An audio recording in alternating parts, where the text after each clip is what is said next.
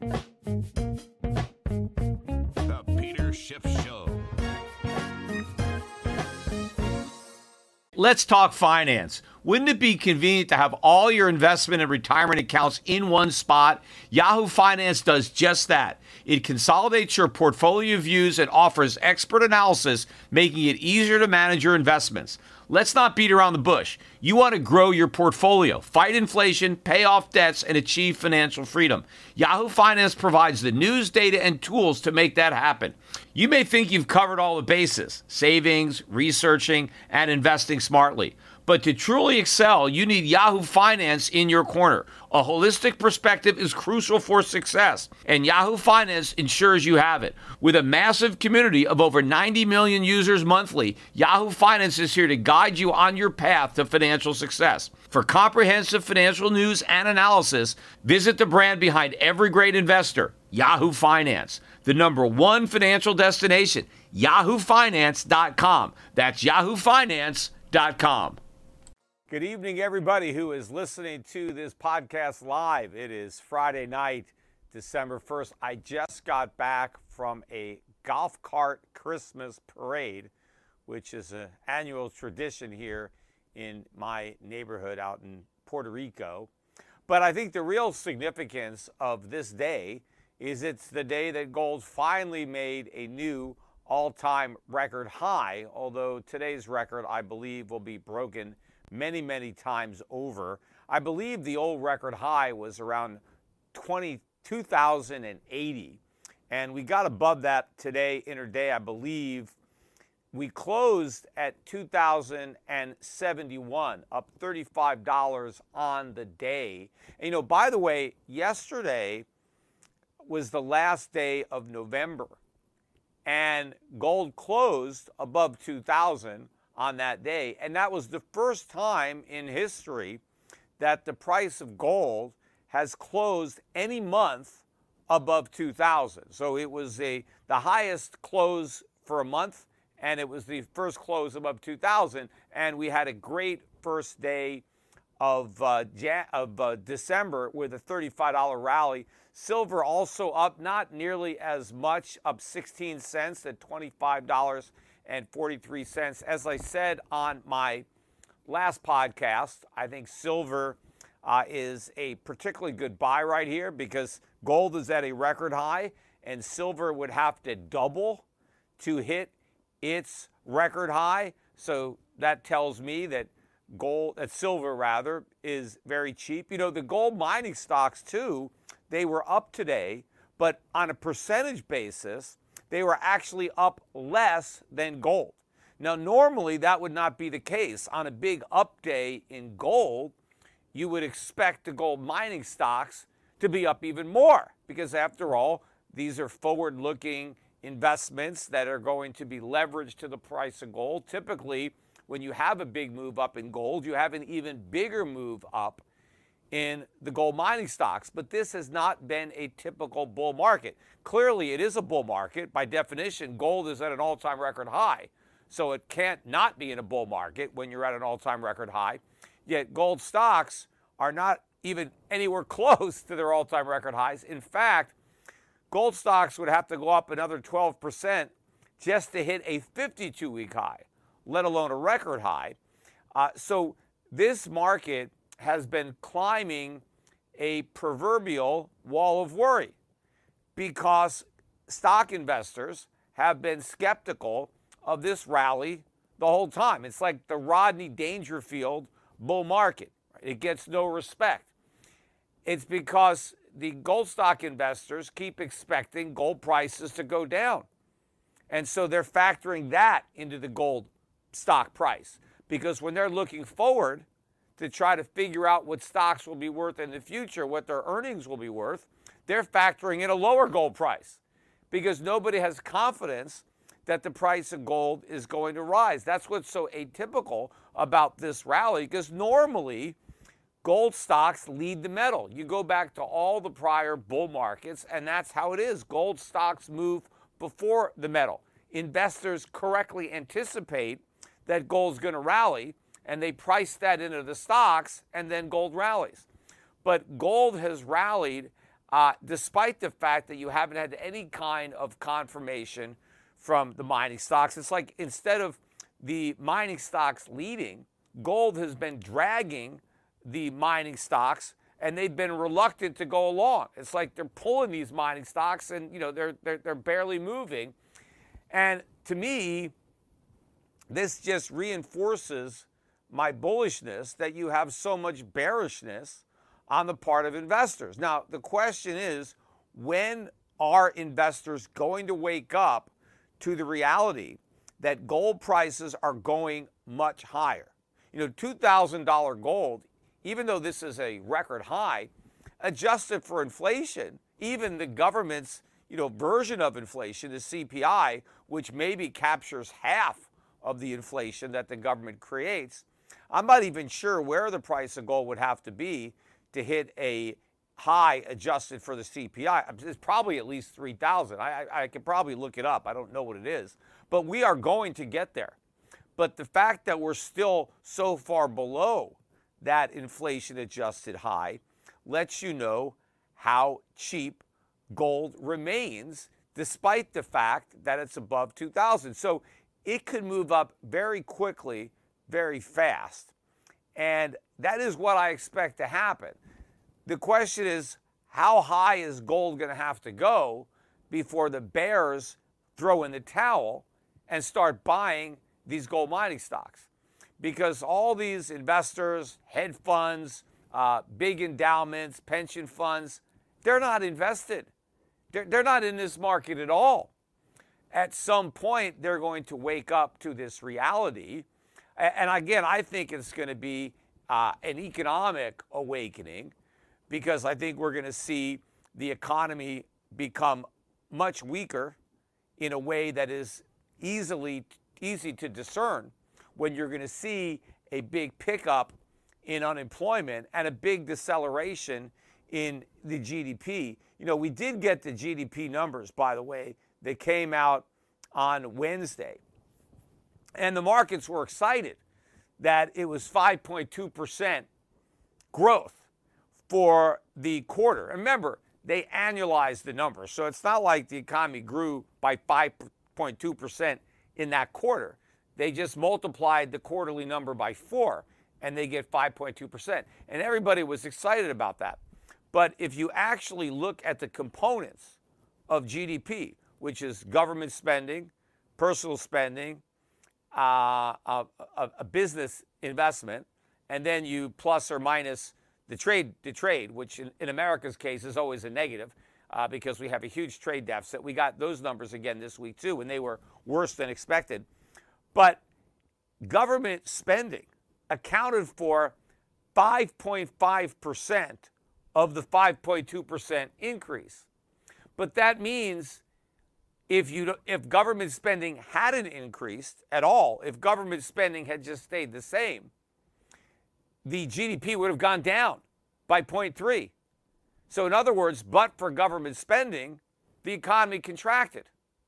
Now, where did the government get the money that it spent? It borrowed it.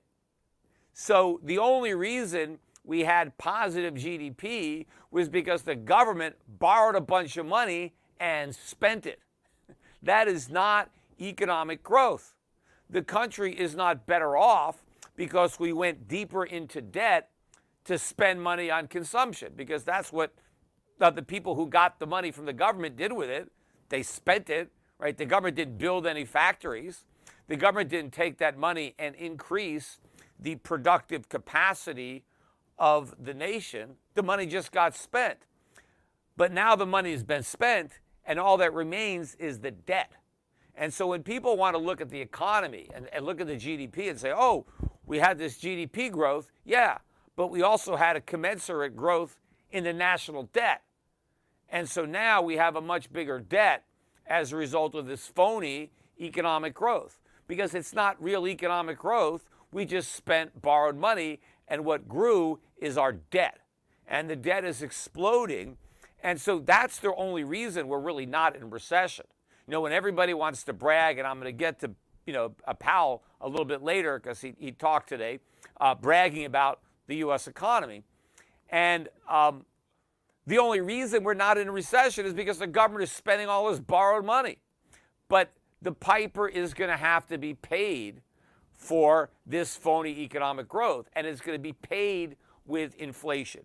And that's how you know that the price of gold is going much, much higher than 2000. I think it's going to have an explosive move before it kind of starts trading in a more steady and slower upward trajectory. But I think we have to move up quite a bit to shock investors into getting involved in this market, and they will, but at much higher prices, I think, and particularly for the mining stocks, because again, they are extremely cheap, in my opinion, relative to gold. Not just where gold is now, but where gold is likely to be in the very near future. And in fact, another thing that happened this week that is very bullish for gold stocks is that oil prices actually backed off, and oil is back down to $74 a barrel.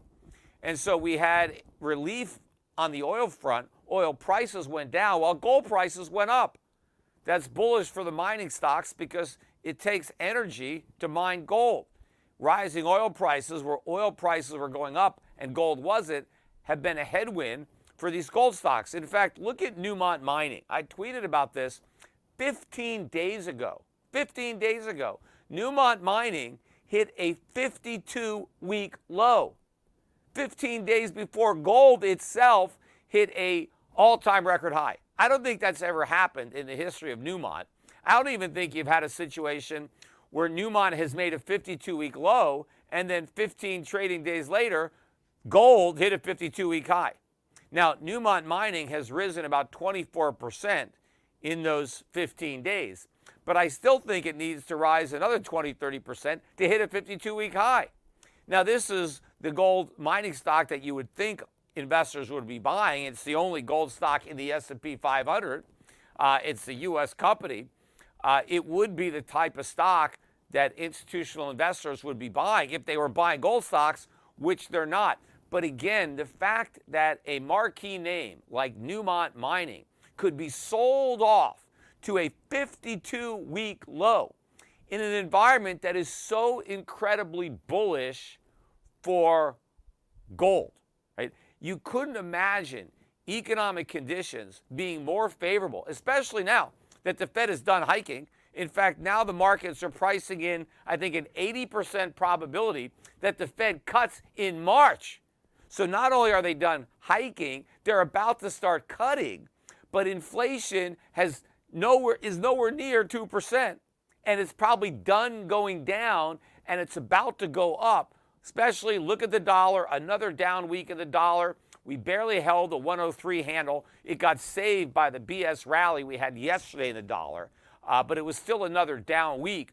But the dollar is getting ready to go through the floor, and that means gold is getting ready to go through the roof. We got a quick commercial break, and we'll be right back. As a public person, I am hyper aware of safety and security. Delete Me finds and removes any personal information you don't want online, and it makes sure it stays offline. Delete Me is a subscription service that removes your personal information from the largest people search databases on the web, and in the process helps prevent potential ID theft, doxing, and phishing scams. Sign up and provide Delete Me with exactly what information you want deleted, and their experts will take it from there. Delete Me sends you regular personalized privacy reports showing what information they found, where they found it, and what they removed. Delete Me isn't just a one-time service. Delete Me is always working for you, constantly monitoring and removing the personal information that you don't want on the internet. So take control of your data and keep your private life private by signing up for Delete Me. Now at a special discount for my listeners. Today, get 20% off your Delete Me plan when you go to joindeleteme.com/gold and use the promo code GOLD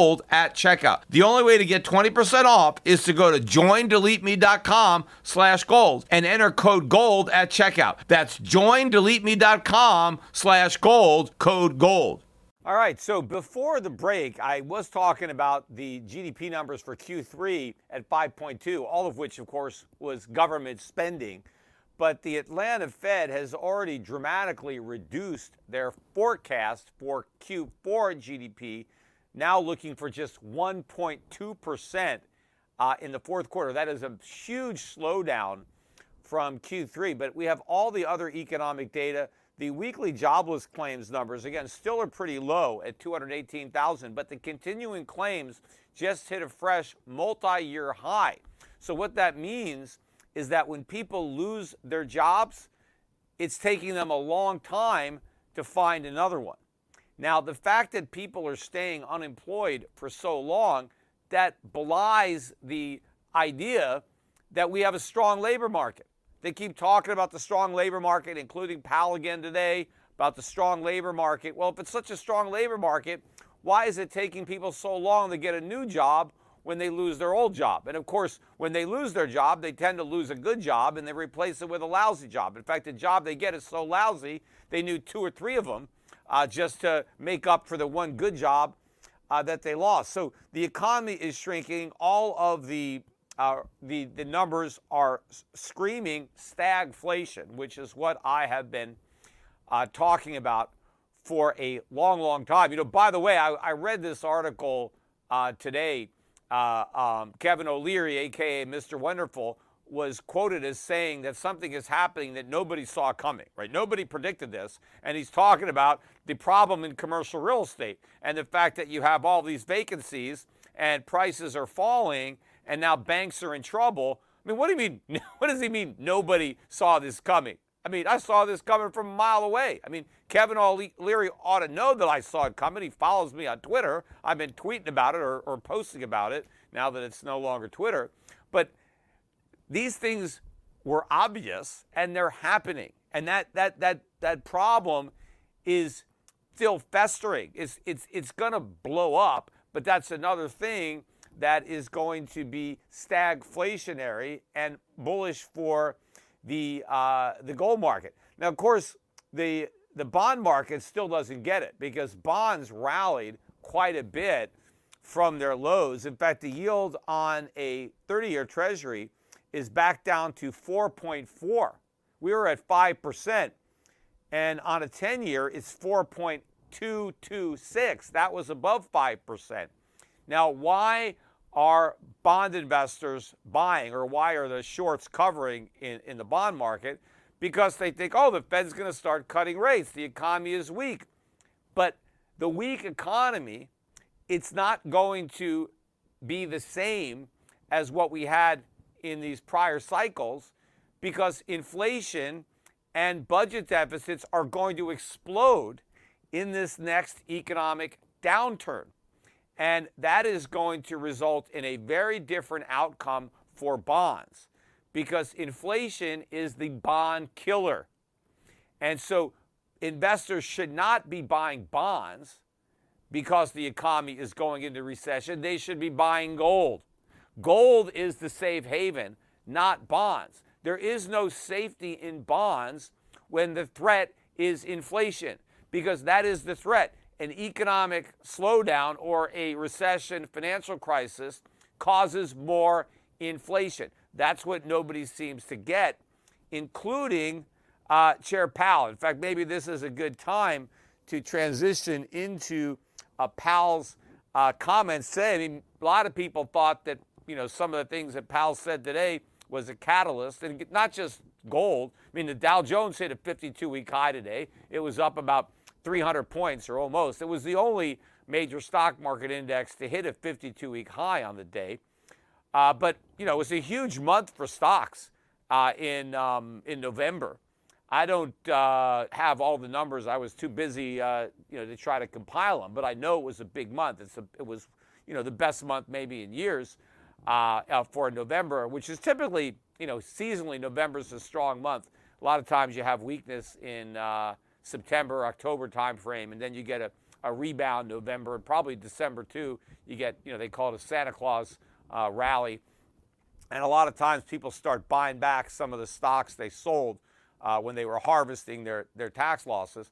But this big move up in everything was the result of the markets perceiving that the Fed is done hiking and it's back to the same old, same old. We're going to have, rate cuts, and maybe they're going to go back to quantitative easing. In fact, they're going to have to go back to quantitative easing, but it's not going to have the apparently benign effect, because the inflation genie is out of the bottle, and that destroys the party. Because everything is going to go right into consumer prices now, because the dollar is going to tank as the markets come to term with this, and then commodity prices are going to explode, and you're going to start to see big increases in the CPI. In fact, one of the things that Powell mentioned, and he got a few laughs, he gave a short speech and then did a Q&A at Spelman College, which is the Atlanta college. It's, pretty much all black, all female college. And so he was down there talking to the students. And I think the last question he was asked before they opened it up and he took questions from the students. Initially, he gave a little talk, and then I guess there was a faculty member who followed up and asked him a few questions. And then she opened it up to the student body, and there was a few questions there.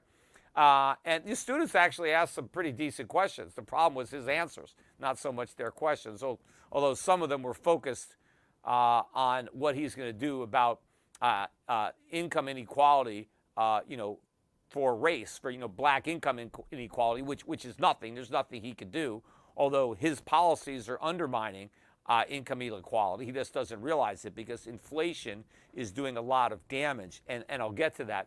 But the last question, I think the faculty member asked him, she said, "Hey, what do you do for fun? How do you have fun? And he said that the way he has fun is a good inflation report. He said it doesn't get any better than that, right? So the most fun that Jerome Powell has in his life is when they get a good inflation report. And I feel pretty badly, because he's not going to be having a lot of fun. He's going to be having a lot of misery, if that's the opposite of fun, because he's going to be getting bombarded with negative inflation reports. I mean, he may be hoping that he's going to have fun with a good report. But, it's been a while, really, as far as I'm concerned, since we've had a good report. Again, even the way the Fed measures it, core CPI is still about 3.5%. And again, prices are rising on top of all the previous increases. That is not relief. And by the time the Fed gets inflation down to 2%, which they're not going to do, but even if you look at their own projections, they're saying they're going to get it back down to 2% in like 2025 or 2026, which they're not going to do. But even if they do, think about how much prices would have gone up from 2021 to 2026. That's a big increase while you're waiting for inflation to come down to only 2%. And then it's going to keep going up. But I want to talk about some of the stuff that he said. First of all, he led, again, by talking about how strong the economy is. We've got this great economy. In fact, he said that our economy is, the envy of the world, or the shining star. I think it was the shining star of the global economy. Like, since the pandemic, we've had the best economy in the world, according to Jerome Powell, right? And not only did he say we've had a great economy, but he said that we've been more successful in bringing down inflation. So we've had more growth and less inflation. So, we're the star. We win the gold star, which is wrong. The only reason that we've had this so-called growth is because we've had even bigger growth in our national debt, right? We've built up a tremendous amount of debt that is about to weigh down this phony economy. And the only reason I think that we have had the progress on bringing down the CPI relative to Europe or other places is the dollar strength. That's what helped us. The dollar went up based on all the tough talk. That's what brought down prices. That's what brought down our CPI. Not anything the Fed did. It was the market Now, you can say, well, it's because the Fed hiked rates, right? That got the markets going. But it was the strength of the dollar that did it. Well, now the weakness of the dollar is going to undo it. See, this is the irony of the Fed's inflation fight. The minute anyone thinks the Fed has won, it's lost. Because the minute the fight is over, well, there's no more rate hikes. And it's the rate hikes that were keeping the dollar up, the anticipation of rate hikes. Well, when the markets start anticipating rate cuts, well, the dollar is going to tank. And the tanking dollar is going to send prices for commodities, oil, gold, everything way up. And now the CPI is going to start to be moving in the other direction. But by then, the economy is going to be tanking too. And of course, we're going to get closer to the 2024 election, and the Fed's going to be caught between a rock and a hard place. But we know from history what they're going to do. They are going to try to stimulate the economy. Inflation be damned. You know, one of the things that Powell also did in this in his talk is he praised Congress for passing the CARES Act unanimously. He was like, "Oh, this was great. You know, we got the CARES Act, and everybody voted for it." And he did that right after he talked about the hardship that inflation has created. Well, why does he think inflation is so bad? Or maybe he doesn't understand. The CARES Act was the catalyst. That's the reason that inflation is here. So you can't say the CARES Act was great, but then say that inflation is bad, because inflation was what we got when we passed the CARES Act. I mean, maybe they should have called the CARES Act "Who Cares About Inflation?" Because only people who couldn't give a damn about inflation would have voted for the CARES Act. And Powell supported it. He wholeheartedly supported it. In fact, he was basically arguing, he was pounding the table back then for the government to run bigger deficits to stimulate the economy so he could print more money and create more inflation. In fact, when he was explaining inflation to the students, he said, yeah, inflation was contained pretty well, and then all of a sudden in 2021, it spiked up. And now the Fed is, we're really working hard to get rid of it. As if it just spiked up like out of the blue for no reason. The Fed did it. It's like saying, well, there was this big fire that all of a sudden, erupted.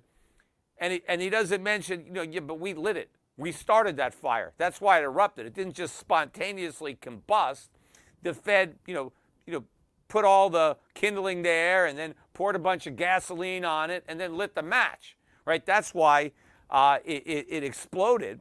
But he's trying to claim that he's got nothing to do with it, but he's just the fireman to put out the fire when he's the guy that lit the fire. And they're not really putting it out, right? They're putting it out with gasoline, which means it's going to get even bigger.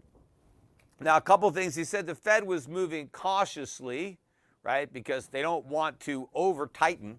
Maybe that's what the markets liked. He acknowledged that their policy works with a lag. Of course, it worked with a lag when he was creating the inflation, too. That's why it took longer. But he hasn't done enough.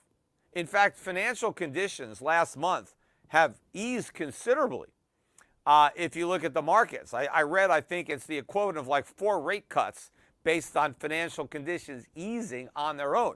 So he's talking about how, we've got this tight money policy. We actually don't. It's just not as easy as it once was, but it's not tight, and it's not going to stop inflation. In fact, inflation is going to continue to pick up. Now, of course, one of the students did ask him, what people could do to help narrow this wealth gap between white and black Americans. And the only thing that Powell could come up with, the only answer, which is generally, the kiss butt type of answer that you get, especially when you're speaking at a university, is education. He says, yes, the ticket is education. People have to go and stay in school more. They just need, a degree, and that's what they need. And that's not what they need. I mean, just going through the machinations of the U.S. educational, indoctrination system and getting some worthless liberal arts degree isn't going to do crap as far as the income inequality. I mean, education has been oversold as the ticket to success in America. Sure, certain professions you need a college or an advanced degree, but the vast majority of people are wasting their time and wasting their money. Actually, it's not even their money; it's taxpayer money. They're wasting their time and other people's money, on worthless degrees. What Powell really could do to help, level the playing field, or lower the wealth gap, is to stop creating inflation. That's what he needs to do. In fact, all of the the questions that he gets, and he's there, and he's talking, and the students actually think that he's there to help the economy, like he's there to push all the right buttons and solve all the problems. And what's even worse than the students thinking that that's his job, he thinks that's his job. Powell thinks that he's in charge and that his decisions are what guides us to economic growth. That if the Fed just gets it right and they guess the appropriate interest rate, right, or the appropriate money supply, that the things that they do, that's what's going to cause economic growth. That's what's going to create wealth. No, it's not. If you understand capitalism, you understand that is complete BS. The Fed has no role in that whatsoever. If you want to have maximum prosperity enjoyed by the most people, then you want to have sound money. You don't want to turn over the monetary decisions to the equivalent of a Politburo. You don't want central planners in an office sitting in a room making decisions that are supposed to be made in a free market. Because when government bureaucrats make decisions, they are wrong. They are never smarter than the market, and they're always guided by politics. Right? As much as they want to profess independence and tout, their independence, they're not. They're political creatures, and they act based on political motives. And that's what Powell, and that's what everybody has been doing. And that's why central planners will never get it right. You need capitalism. You need a free market to discover what the appropriate rate of interest is and how resources and labor need to be allocated. Not government bureaucrats. And that's what Powell is. He's a bureaucrat, right? And he thinks he can micromanage the economy into prosperity. It's a disaster. The end result is going to be runaway inflation, maybe even hyperinflation, and we're not too far from that happening. Anyway, we got one more commercial break. We'll be right back. In my early days, I faced a pivotal moment in my career. Instead of following the herd into traditional finance, I charted my own course. Despite skepticism, I founded my investment firm driven by a belief in economic truth and fiscal responsibility. Through perseverance, I established myself as a leading voice in finance, proving that sometimes blazing your own path is the best way to succeed. To get what you want, sometimes you have to challenge the status quo and blaze your own trail. That's what Harry's did. Seeing people tricked by expensive razors, Harry's took a stand.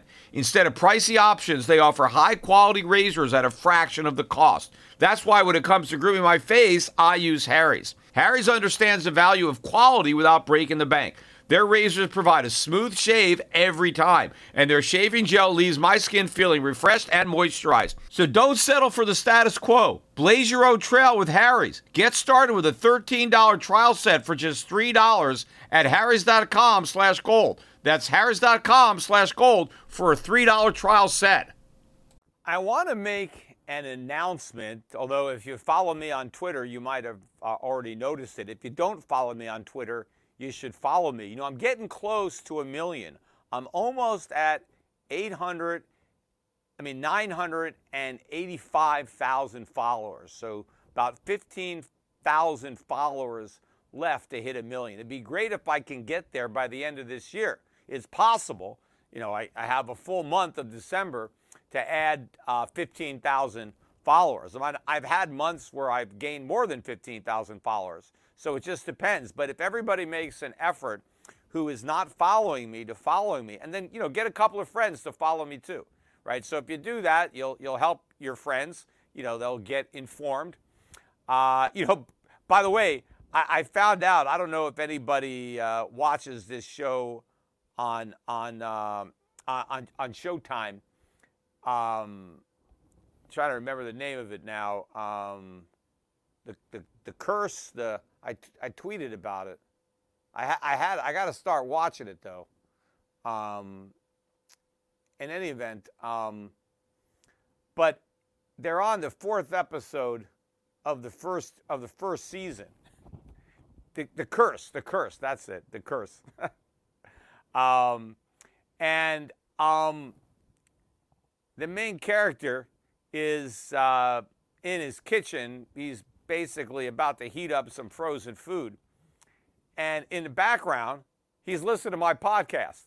Ironically enough, he's listening to an episode where I'm talking about gold mining stocks that had just hit a new 7-year high. So it's kind of ironic that the episode came out right around the time that gold did hit a new record high. But I'm creeping into the mainstream. I mean, they don't actually mention like that it's the Peter Schiff Show podcast. So you don't know that it's Peter Schiff unless you listen and you know my voice.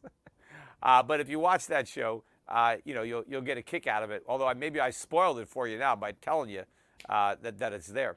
But in any event, the announcement I wanted to make is not about that Showtime show. It's about Schiff Gold. I talk about Schiff Gold a lot, but I actually sold Schiff Gold 7 years ago to Gold Money. And so I haven't owned it. I have had a marketing deal with the company, so I did have a vested interest in the company's financial success based on the marketing agreement that I had with the company. And I always maintained, not control, but I was able to approve all of their policies, the products they sold and the markups they charged, because if they didn't follow my principles, then I wasn't going to promote them anymore. So I didn't directly control it, but I indirectly did because, I was promoting Schiff Gold on the condition that they didn't overcharge the customers and they sold the right type of products, because otherwise I wasn't going to let them use my name. And so everything went well for the 7 years. But what happened today is I closed the transaction to buy the company back. And so now it is back in my family name. It's owned by a trust. But now it's back in the Schiff family. It's no longer part of Gold Money. And remember, the real reason I got involved in Gold Money to begin with was because I really wanted to help them achieve their goal of making gold money. Remember, that company started out as BitGold, and then they bought James Turk's company in Jersey, and they took his name, Gold Money. But the idea was to reintroduce gold as money.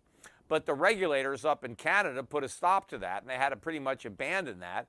And so Gold Money, became just a gold company. They sell gold and they store it for you. I mean, they use the internet, but it wasn't there to revolutionize. They gave up that. They gave up that goal and that mission, unfortunately, because Roy Sabag and the people that really believed in it, right? They really wanted to do that. They just ran smack into these government roadblocks because the governments didn't want them to succeed, because it was a threat to their fiat monopoly. They don't give a damn about like Bitcoin, because Bitcoin isn't a threat. What's a threat is gold, because gold is better money, and gold works better as a medium of exchange and as a unit of account, and certainly as a store of value, than any of the paper that these central banks are creating. So they had to put a stop to what Gold Money was trying to do with regulation. The cost was just prohibitive, and the company couldn't afford it. Even though they had a lot of cash from their IPO, they still couldn't afford it. So the company kind of gave up on that a long time ago, and so it just kind of made sense for me to just, get out of the deal, and they were moving in a different direction too. And so that was kind of a catalyst for, just kind of, to break it apart what we did. And so now the company is back independent. And it also takes a lot of costs. There were some extra costs that Schiff Gold had to absorb as being part of a public company. So we don't have those costs anymore. That Schiff Gold is now just a private company once again. So and I think it's I don't know if a coincidence or a good omen that on the very day that transaction closed on the 1st of December 2023, that's the day that gold broke out to a new all-time record high. And there is a good chance, and I've been saying this, that once we really get some distance between gold and 2,000, and I would say we need to take out 2,100. Just take out that number, because I think once we're above 2,100, okay, we're $100 above 2,000. I mean, we've proved that gold can get, above 2,000, and that now it's above 2,100. And I think once we really do that, gold's not going to look back. I mean, that's my guess. I mean, if you think you're going to get a chance to buy gold cheap, you're not. This is as cheap as it's probably going to get. I mean, it could go down a little bit, but you're not going to get a big drop from here. You got to throw in the towel and buy it, right? If you've been waiting for a big drop, you're probably not going to get it. And you're just going to be standing at the train station and watching the train from a distance. And I think that's particularly true with these mining stocks. So I think that my guys now at Schiff Gold will be working over the weekend. You can give them a call, and you can buy gold. I mean, even though the stock market is closed on Saturday and Sunday, you can still buy gold. You can still buy silver.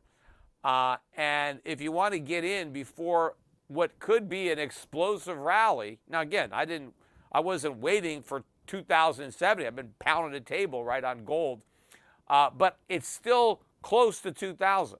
And if 2,000 is the bottom now, right, which it probably is, then you're pretty damn close to the bottom buying gold at 2,070. But if gold is bottoming at 2,000, then silver is an even better buy at 25 bucks, because there's no way, right? I mean, I can't see a way that gold keeps rising and silver doesn't make a new high. I mean, I guess it could happen, but it's never happened before. You've never had a bull market in gold that didn't include silver. So I don't think this is going to be the exception to that rule. I think that silver is going to catch up and ultimately pass gold as far as percentage gainer. So if you've already got your gold and you don't have any silver yet, here's your chance, right? So you can talk to the guys over at Schiff Gold. It's Schiff Gold is the name. We picked one metal because it's shorter, but you can still buy your silver there.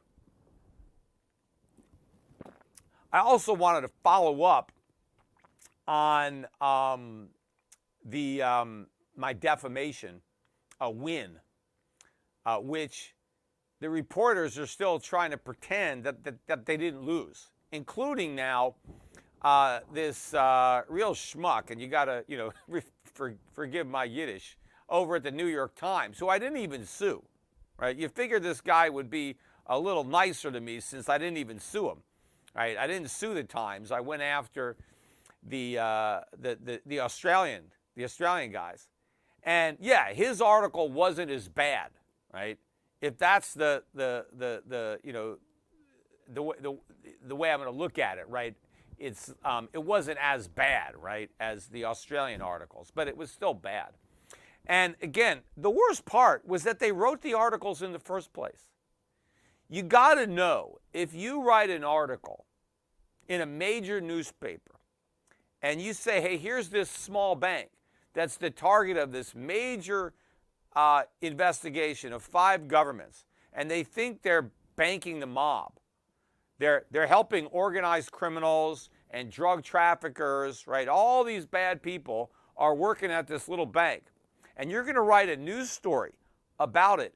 you know that you are going to destroy that bank, which is why you don't write the story.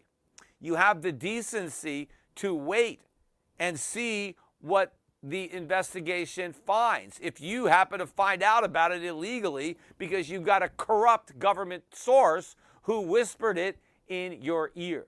You know, these reporters, you know, what are the reasons these guys are so liberal? And I'm sure this guy, Matt Goldstein, is pretty much a socialist type liberal guy. I mean, I don't really know too much about him, nor do I give a damn about him. But one of the reasons these reporters are so liberal is because, you know, they don't create anything. They don't build anything. They don't start companies. They don't hire people. They don't create jobs. They don't innovate. They don't do anything really to make the world a better place. And they don't achieve anything. So instead of building something up, they tear something down, right? He probably got a kick out of the fact that he helped tear down my bank. Yes, I didn't create a bank. Peter Schiff did, but I helped destroy his bank, right? That's all they can do. They can't succeed on their own. All they can do is help other people fail. Now, fortunately, I didn't fail. He may have helped kill one of my businesses, but I still have others, right? And so he didn't kill me. Yes, he caused me to lose tens of millions of dollars, but at least I had the tens of million dollars to lose. What does this guy have? Probably nothing, right? He probably has a tiny net worth working as a reporter at the New York Times. But they also get envious, they get jealous, and they don't like capitalism because they don't think they're getting their fair share. Well, they are, because they don't really do anything. And especially these reporters who are basically shills for the government. I mean, they're not even doing anything to ferret out the truth. No. But what really pisses me off now about this guy, Matt Goldstein. It's ironic, too, that the guy's got the word gold in his name. But Matt Goldstein, he finally wrote an article about my defamation win.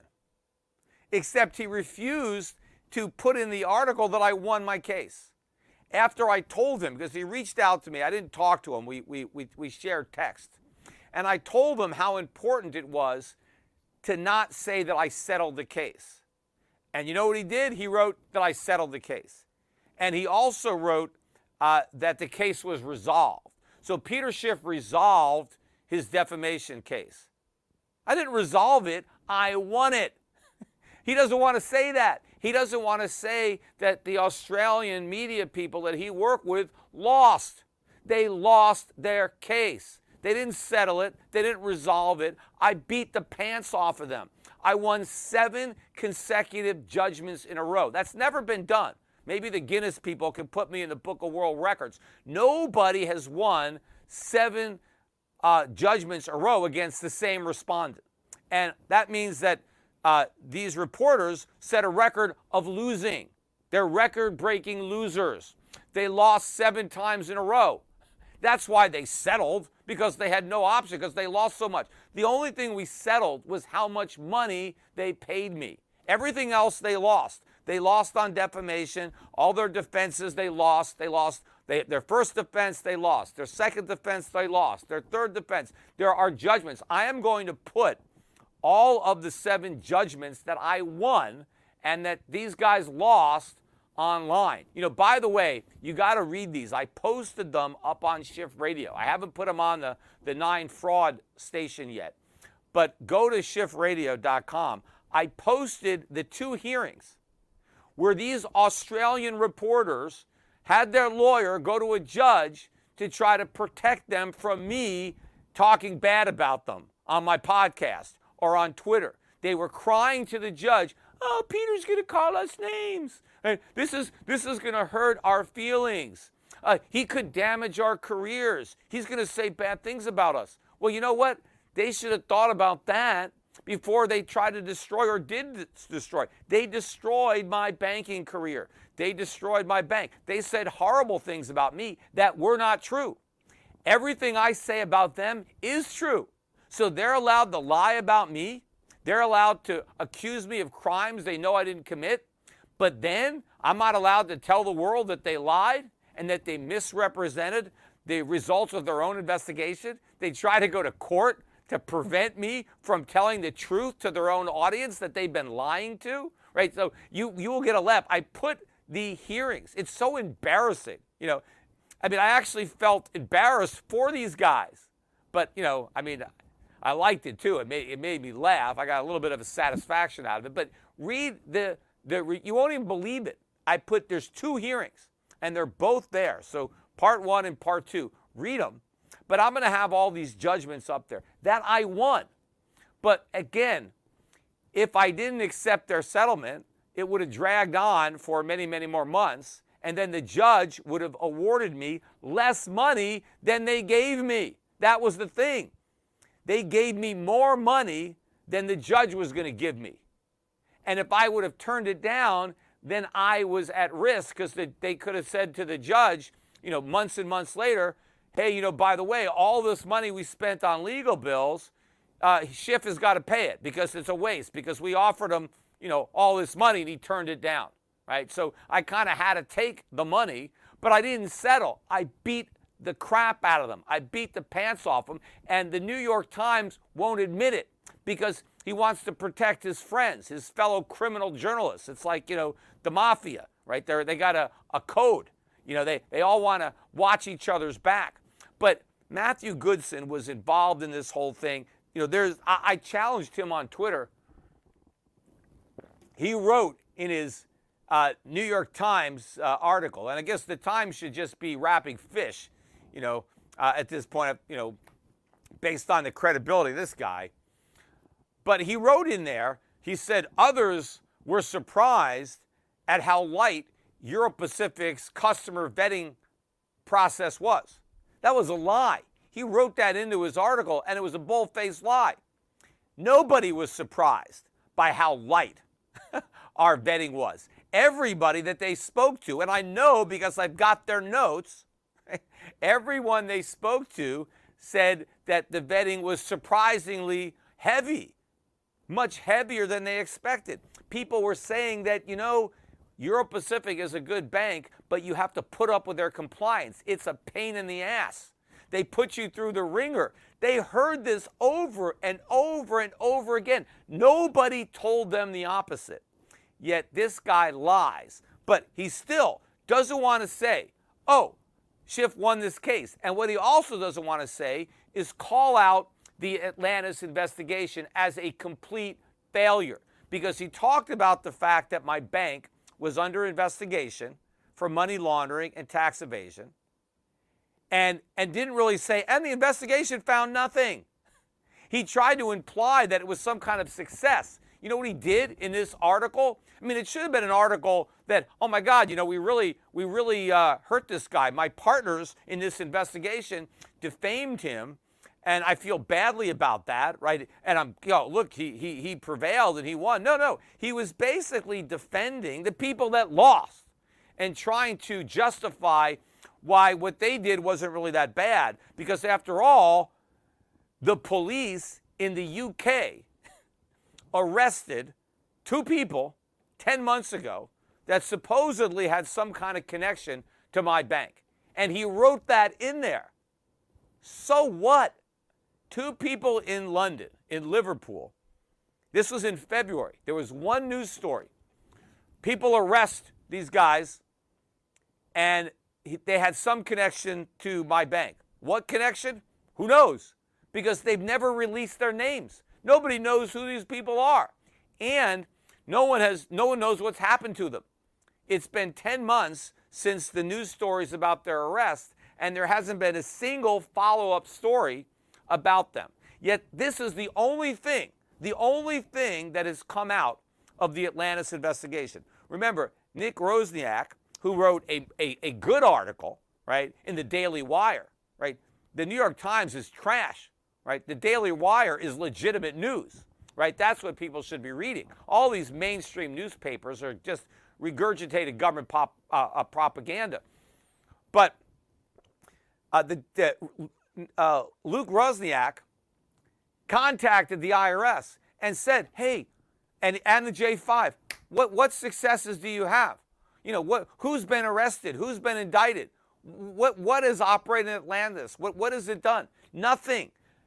Because there's nothing there. In my case, in my trial, the people I sued couldn't come up with a single person who was charged. They couldn't even bring up these people in the UK because there's no proof of anything with respect to these two people. Yet Goldstein brings them up in an article that's supposed to be about me winning the defamation lawsuit and prevailing. He brings up this BS about these two people in Liverpool that got charged. Now think about it. If that's all that came out of Operation Atlantis, right? The biggest tax and money laundering investigation in world history. 5 governments from all around the world descended on my tiny little bank and had this massive investigation. And what do they have to show for it? Well, there's a couple of blokes in Liverpool who got arrested 10 months ago for something. We're not sure what. And we don't even know if they had accounts at the bank or who the hell they were. But we're just going to say that it somehow was related to this Atlantis investigation. That's all they found. That in and of itself shows that it was a complete failure. You'd think the guy would say, you know, we feel a little bad because my buddies and I, you know, spilled the beans on this investigation. And it turned out that they were completely innocent. But the bank failed. You know, the bank went out of business. He doesn't want to accept that responsibility. He says, well, OSIF put him out of business for not having enough capital. Well, first of all, why do you think the bank didn't have enough capital? Because you and your, you know, a-hole associates in Australia destroyed it. It lost a fortune because you went out and told everybody that we were a bunch of criminals. And therefore, nobody could work with us. That's why we didn't have enough capital. But you know what? We weren't insolvent like that commissioner pretended. And I sold the bank. I had a now publicly traded company that was paying me a lot of money to buy the bank because they had vetted the bank. They knew the bank was fine. And then OSIF decided, because of the pressure from the reporters that put it on the IRS so they can all pretend my bank helped people launder money to evade taxes, they shut the bank down. Now, he mentioned that I was fined $300,000. So in the same article, right, where I win a judgment, and of course, in Australian money, it was $550,000, but in U.S. money, it's closer to $350,000. He wants to point out that it's basically the same fine that I paid. And he's acting like, you know, I paid this $300,000 fine because the bank did something wrong. No, it was because the regulators did something wrong. The fine was for operating a bank without a license.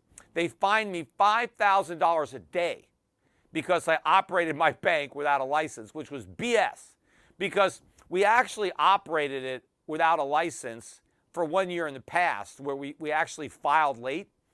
And the regulators contacted us and say, hey, you guys forgot to renew your annual registration. And so we renewed it late and we paid a $500 fine, $500. And maybe we were late by a month or two, I don't remember. But that was the only time that we did it late. Now, the last time we filed on time, we filed early. It's $5,000. We sent them the wire. I've got the receipt for it. We wired in the $5,000. We filled out the application and we submitted it on time. And nobody from the Puerto Rican government contacted my bank, contacted my bank's attorney, contacted the company that was trying to buy the bank, right? We were talking to these regulators almost every day because they were, you know, vetting this pending change of control. So we're in tight communication with the Puerto Rican banking regulators, talking to my company, talking to Kenta, talking to my lawyer. And all this time, we don't have a banking license. You would think somebody from OSIF would say, hey, you know, you guys, you know, your banking license relapsed. We didn't renew it. Now, why didn't they renew it? Well, what they said, the reason they said they didn't renew it was because when we filed, we showed $2.5 million in capital, and that was below the minimum. Yes, but we know that before the license expired, right? I sat in an office with the commissioner of OSIF and about 7 or 8 other people, and I offered to put $7 million more of capital into the bank. My own money. I said, I'll put it in. And the head of OSIF, the head of the regulator, told me, you don't have to do that. There's no reason to do that. You've already got the sale. The buyers are going to put in the extra capital. So you're fine right now. You can just stay where you are. You're fine with the $2.5 million capital you've got, and we'll just wait.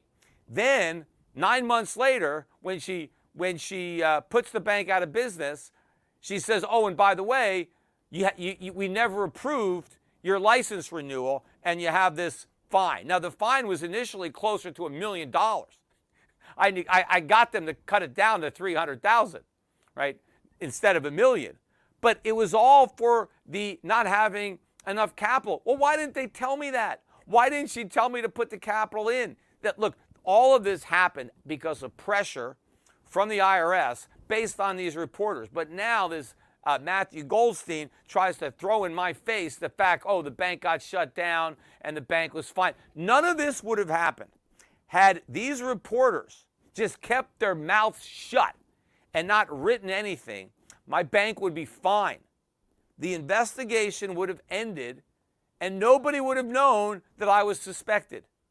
And everything would be fine. My bank would be worth hundreds of millions of dollars probably today had they just kept their mouths shut. But, you know, what really irritates me is I think the reason the bank was shut down, the reason they had that press conference and all that, was because I sued the reporters in Australia. That's how they punished me for suing them. They pulled some strings and they got a favor from the same corrupt government officials who leaked them illegally the information that my bank was being investigated. Why was my bank being investigated? Politics, right? All political. They didn't like what I said. They didn't like that I believe in small government. Well, this is why. Look what big government does. Look how corrupt government is. What the government did to me confirms all of my criticism of government. But because I dared to fight back, they took the whole bank away from me. That's the only, had I not sued 60 Minutes and The Age, at least the sale would have gone through. At least the bank would still be in business. It would just have a different name. I wouldn't own it. And all the customers would have never lost access to their money. It's now been over 17 months, and not a single customer of the bank has gotten any of their money. And the only one getting money out of the bank is the receiver that OSIF appointed to run the bank. He's making a fortune. Of course, the guy had no banking experience. I don't even know if he's ever been inside of a bank, but he told me he's never worked at a bank or had any work related to a bank. I mean, he's done some bankruptcies before, but not of a financial institution, not of a bank. And so he was obviously put in charge of liquidating a bank despite having zero banking experience. But, you know, I offered to liquidate the bank myself, and I could have done it, you know, in a couple of weeks.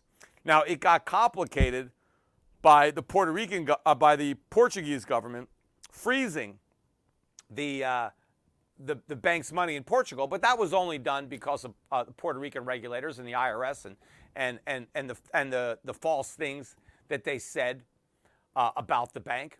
But again, even then, I wanted the Puerto Rican government to intervene, and they just refused to do anything.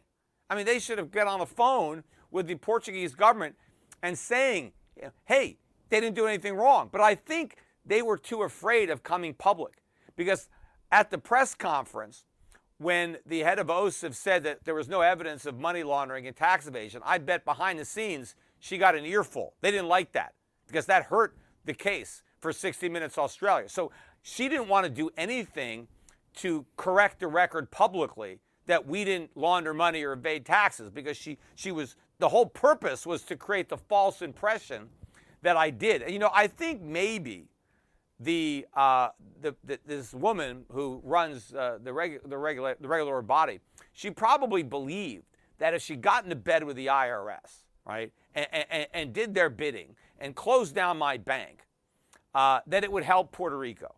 That, hey, you know, that we're going to send a strong message that, you know, we won't tolerate tax evasion and money laundering, even though my bank didn't do either of those. In fact, you know, if she would have simply embraced my bank and defended my bank, That would have been the best course of action, because my victory, my defamation win, would have been a win for Australia.